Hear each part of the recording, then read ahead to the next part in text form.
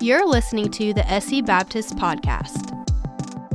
My name is John Jameson, Serve Team Leader with the South Carolina Baptist Convention.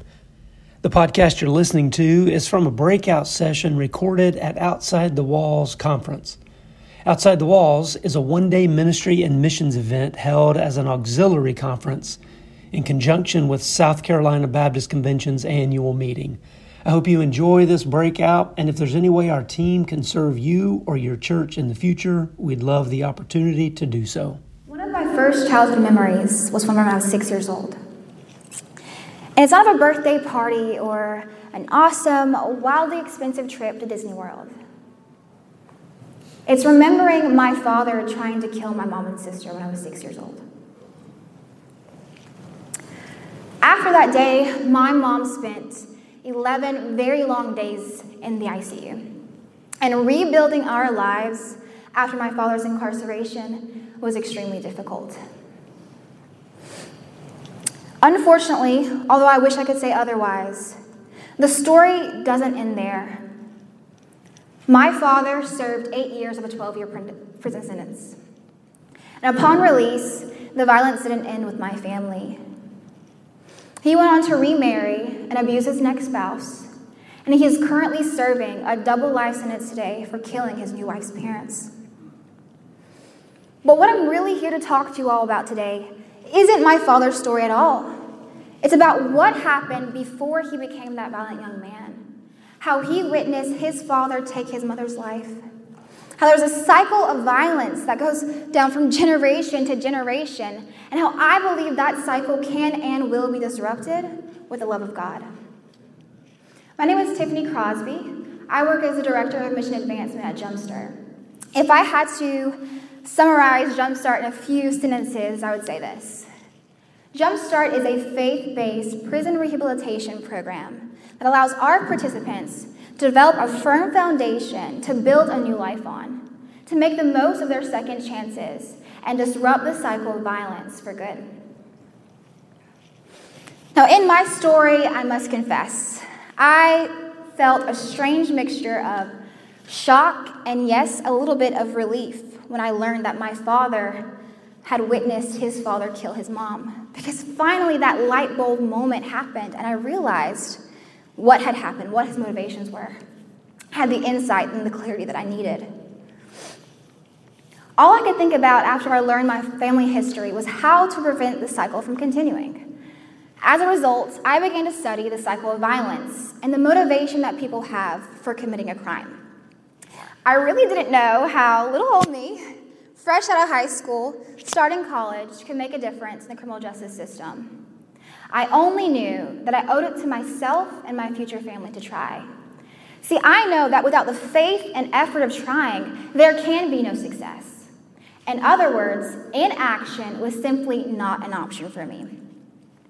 Throughout my journey, I realized that while there are many solutions to solving this massive issue of the cycle of violence, I was the most passionate about helping offenders stop offending and creating new victims. See, I knew that while punishment and correction were absolutely necessary, we must focus on rehabilitation as a society and not just incarceration to solve and disrupt the cycle of crime. See, at Jumpstart, we believe that with the right support, community, and resources, we can stop generational cycles of violence. And let me tell you about how this worked out for one of our participants, Brian. Brian grew up on a farm in York, South Carolina, where his father was extremely abusive too. And by the time Brian was 10 years old, he had seen how abuse crippled his family to the point that his parents divorced. And when he was 23, Brian took someone's life and went on to serve in prison a year later. In prison, Brian heard about Jumpstart. And at first, like many, he was skeptical. He thought to himself, how could this program help someone like him? But then he figured, hey, what do I have to lose at this point? At Jumpstart, Brian learned of God's love and mercy. And he learned that he still cares for us despite the countless mistakes that we all make daily. He was able to open up and talk about the things that he had bottled up, all the negative emotions that he hadn't learned to deal with. And he felt a lightness and a freedom that he had never experienced before. Jumpstart also believes in discipleship, which is something that Brian learned in prison by becoming accountable to his roommate, who was also going through the program. I'm sure many of you have roommates, although you might call them spouses or family members, and you know that it's extremely difficult to hide anything from anyone that you're living with because they see you day in, day out, and they know what you're struggling with, and you can't really turn it off as easily as if it's your coworker or what have you. It's the same concept here, because Brian was able to share his struggles and doubts and fears and open up in a way that they were able to uplift and encourage one another as they leaned into their new identities as children of God. Finally, as Brian was released, he was able to live out our key principle of identity, grace, and forgiveness.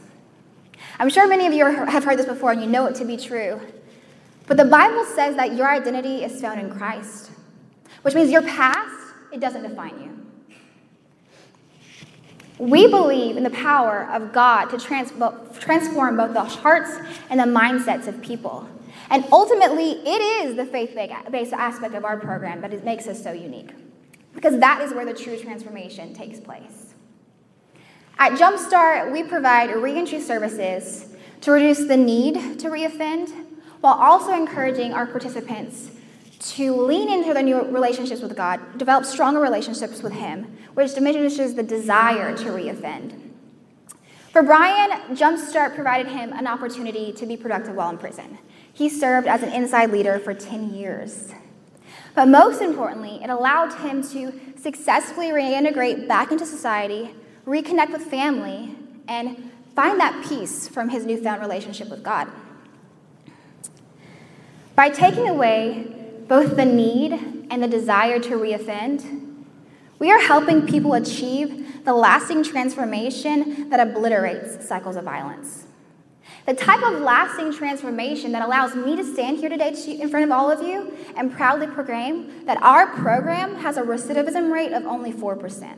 And for those of you who know the national average of 70%, those numbers are night and day. I can't help but imagine how differently my own father's life would have turned out to be had he participated in a program like ours, had he had that support system that is so desperately needed to change their lives. At Jumpstart, to put it simply, we see there is a need to help people. As stated by Brian Stevenson, each of us is more than the worst thing we've ever done. Now, I want to say that again because I really want you to hear me when I say it. Each of us is worth more than the worst thing we've ever done. I want misguided people like my grandfather and father to realize that the cycle is only perpetual if they allow it to be. That with the right resources, proper rehabilitation, and community support, that we can break the cycle and change their lives. So instead of continuing the cycle of violence that I witnessed, I now am helping others create a legacy full of freedom and second chances. And if you too want to be part of that legacy and create a new cycle of freedom and joy, then let's jumpstart a community of change and second chances. And if you want to learn more about our program, and if you have additional questions, and you may want to learn more opportunities to partner with us, then see us in room 427. Thank you.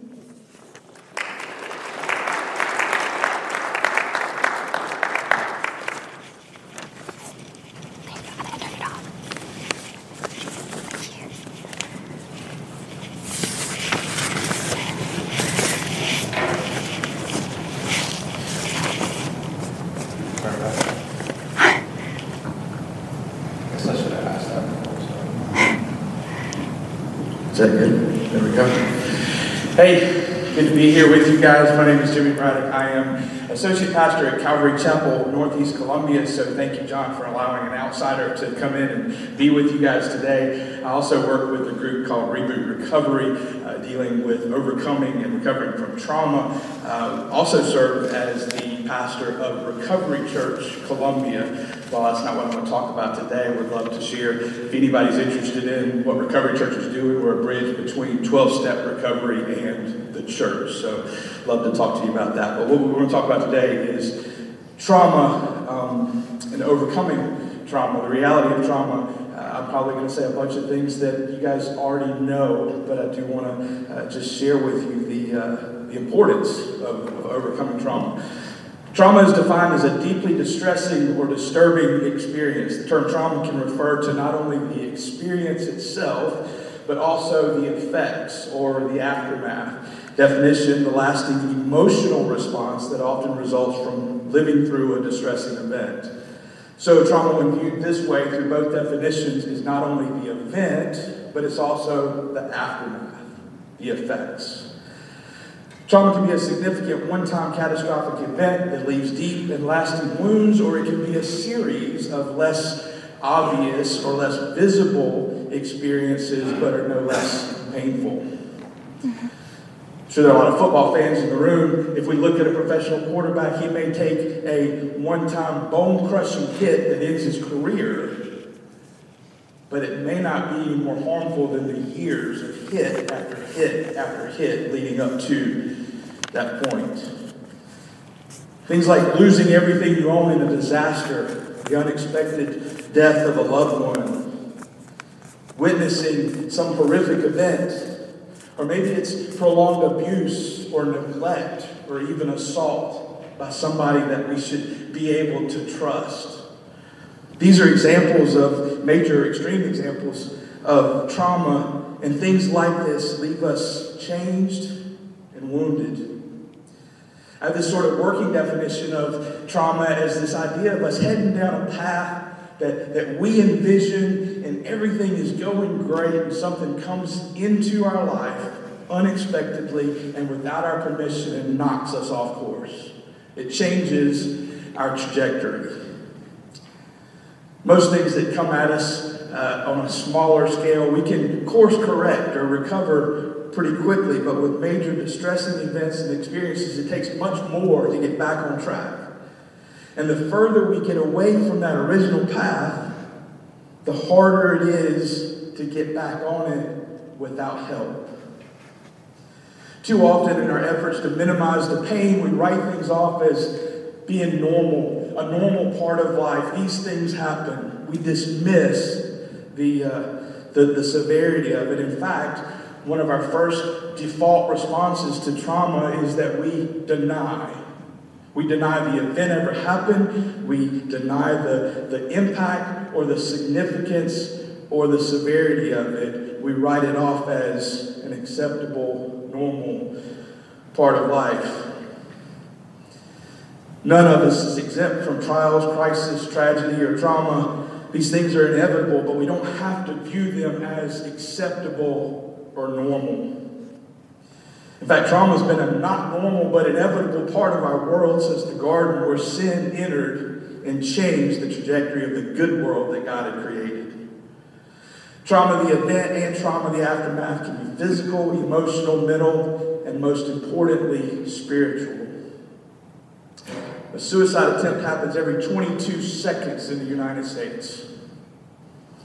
One life is lost to suicide every 11 minutes. And suicide is now the second leading cause of death among 18 to 39-year-olds. These are general population numbers, and when you look at groups like combat veterans, first responders, law enforcement, those numbers are much, much greater. Trauma is the root cause of suicide, and it's passing from generation to generation. Thanks for listening to the SC Baptist Podcast. This podcast is available because of the cooperative giving of South Carolina Baptist churches. For more information about the South Carolina Baptist Convention, visit scbaptist.org.